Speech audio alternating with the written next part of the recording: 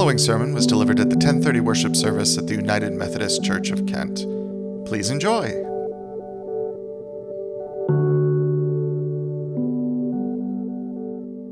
Throughout our Advent and Christmas seasons this year, beginning last Sunday, the first Sunday of Advent, and continuing on through January 7th, in our worship together, we are considering the question, how does a weary world rejoice?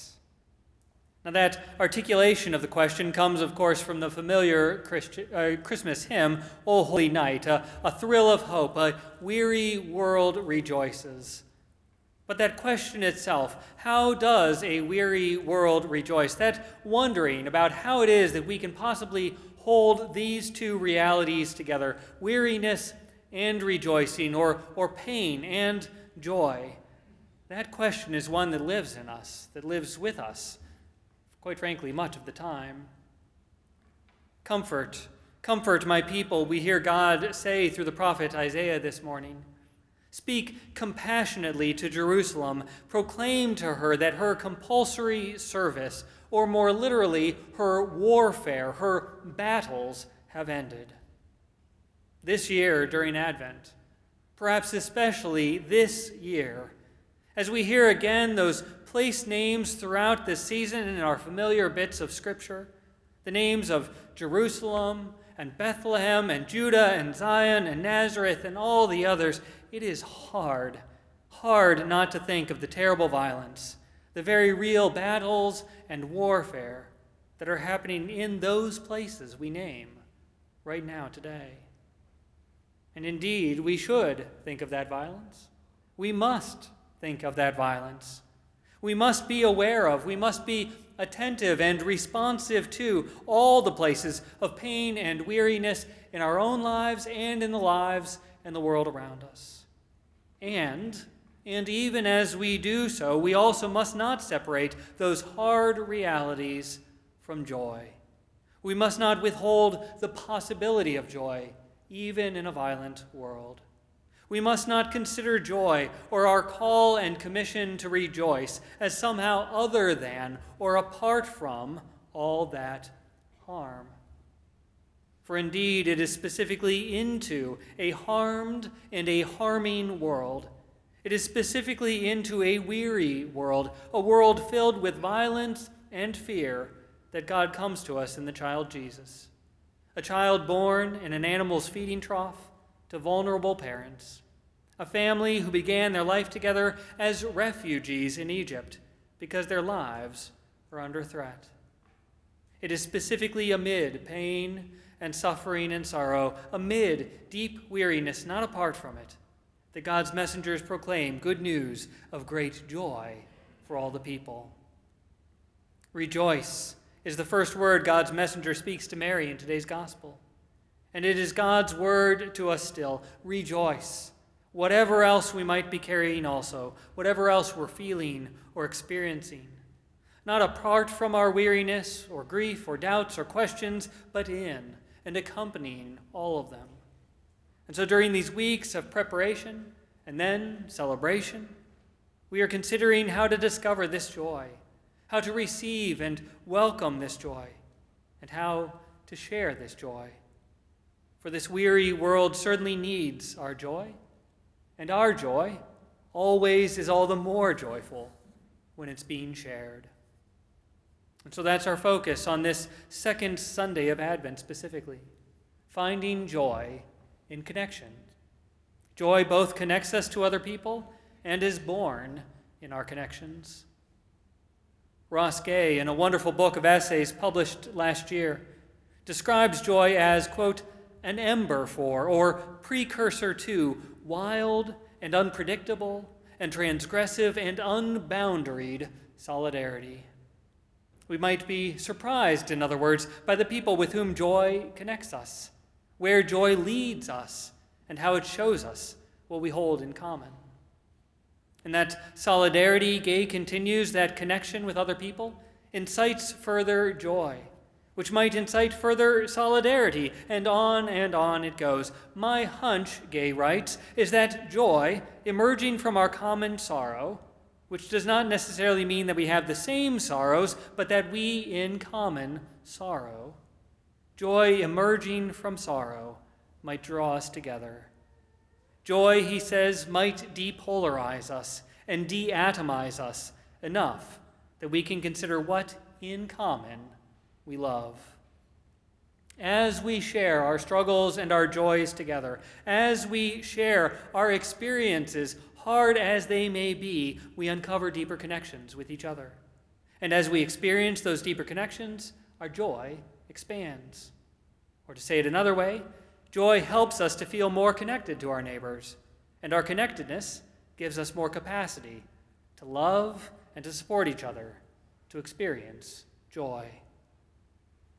In her book, Atlas of the Heart, social researcher Brené Brown defines joy as an intense feeling of deep spiritual connection. There's that word again, connection, pleasure, and appreciation. Joy, she says, is characterized by a connection with others, or with God, or with nature, or with the universe. Connection, she says, is fundamental to welcoming and experiencing joy. Connections with ourselves, and with God, and with the supremely good creation that surrounds us all the time. And yet, unfortunately, both statistically and through our own lived experiences, we know that many of us and our neighbors are far less connected now than they used to be, and than they need to be, far more isolated and secluded from one another. I've mentioned it before in our worship services, but back at the beginning of May of this year, our U.S. Surgeon General issued an advisory, a health advisory, in response to our nation's growing epidemic of loneliness and isolation. According to some of the research included in that health advisory, our average time spent connecting with friends has decreased just over the last 20 years from about 1 hour per day spent with other friends to less than 20 minutes per day now. Connecting with persons other than our friends has decreased again just over the past 20 years from just under an hour per day to a little more than half that time today. And there's lots of evidence indicating that for all age groups, this isn't just a young people problem. For all age groups, newer technologies are not wholly responsible, of course, but certainly play a significant role in our disconnection from one another. There are positive aspects of social media, of course, of every kind, providing opportunities to stay in touch with friends and family across distance, offering alternatives to connect for folks with limited mobility, creating essential opportunities to find and to form community, especially among those from marginalized groups. And yet all these options also can displace in-person engagement.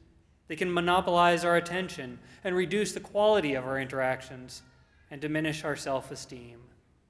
And these effects contribute to greater loneliness and disconnection. In one recent US-based study, participants who reported that they use social media for more than 2 hours per day had about double the odds of reporting feeling lonely or isolated compared to those who use social media for less than 30 minutes per day. And whether that's because using social media causes us to feel more isolated, or, on the other hand, because folks who are feeling more isolated seek connection through social media usage, either way, it's clear that connecting with people through technology clearly is not meeting our basic need. We are made for relationships, person-to-person relationships, relationships that provide meaning and purpose and motivation. We need to connect person to person. Our connections help us to navigate and survive weariness and pain. In the image of God, we are made to care for each other, to be generous toward each other, to share each other's burdens in ways that we can only do when we're with each other. When we're unable to interact, we shrivel inward upon ourselves. We depend on each other to be fully who we are. It's through our connections, person to person, that we open to receive the joy God longs to give us. If you are setting out to be joyful, you're not going to end up being joyful, said Desmond Tutu in the appropriately named Book of Joy. You're going to find yourself turned in on yourself, he said. It's like a flower. You open, you blossom, really because of other people. So often we will find Joy is the result of seeking to give joy to others.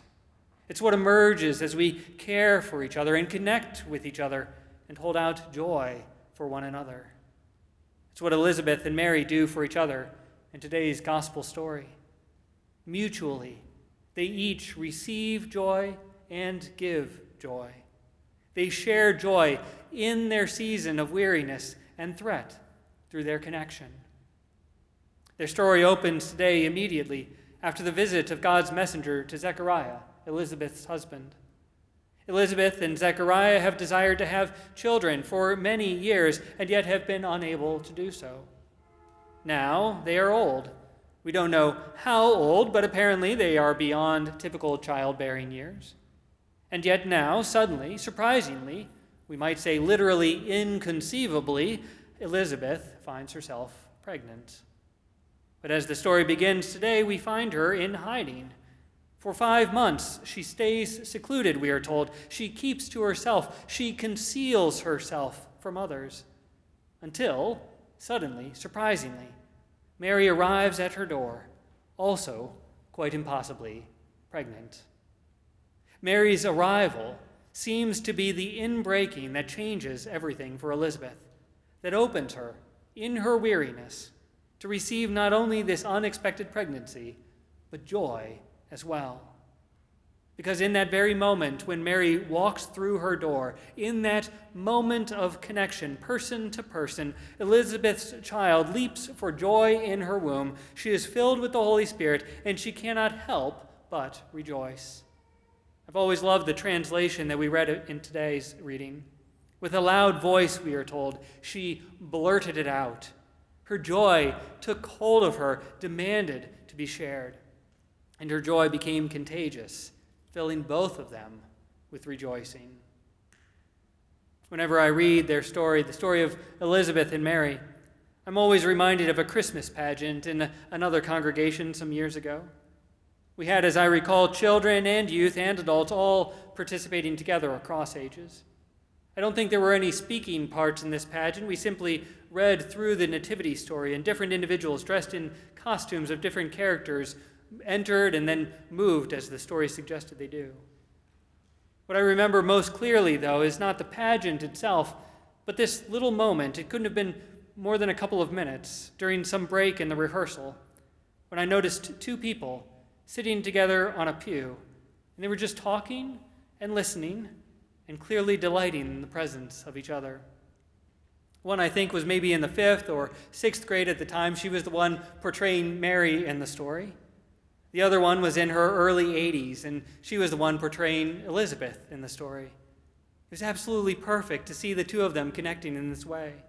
And I just stopped and watched the joy being shared between them, just like Mary and Elizabeth before them. Their story is so simple, and yet so powerful, so life and world transforming. The very simple power of 2 people connecting, a meeting of hidden joys. Joy like an ember leading to solidarity, and that solidarity, that connecting, leading to greater joy. Comfort, comfort my people, says your God. Speak compassionately to each other, connect with one another, proclaiming that our warfare has ended. By God's grace, by the ways that we connect simply, person to person, beloved child of God, beloved child of God, may it be so.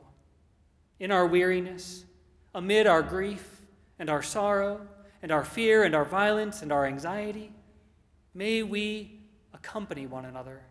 May we share joy with one another. May we do whatever we can to ensure that none of us ever has to go it alone as we continue to wait and pray our Advent prayer. Come, Lord Jesus, come. Amen. Thank you for listening to this edition of the United Methodist Church of Kent Sermon Podcast. For more information about the church, visit www.kentmethodist.org.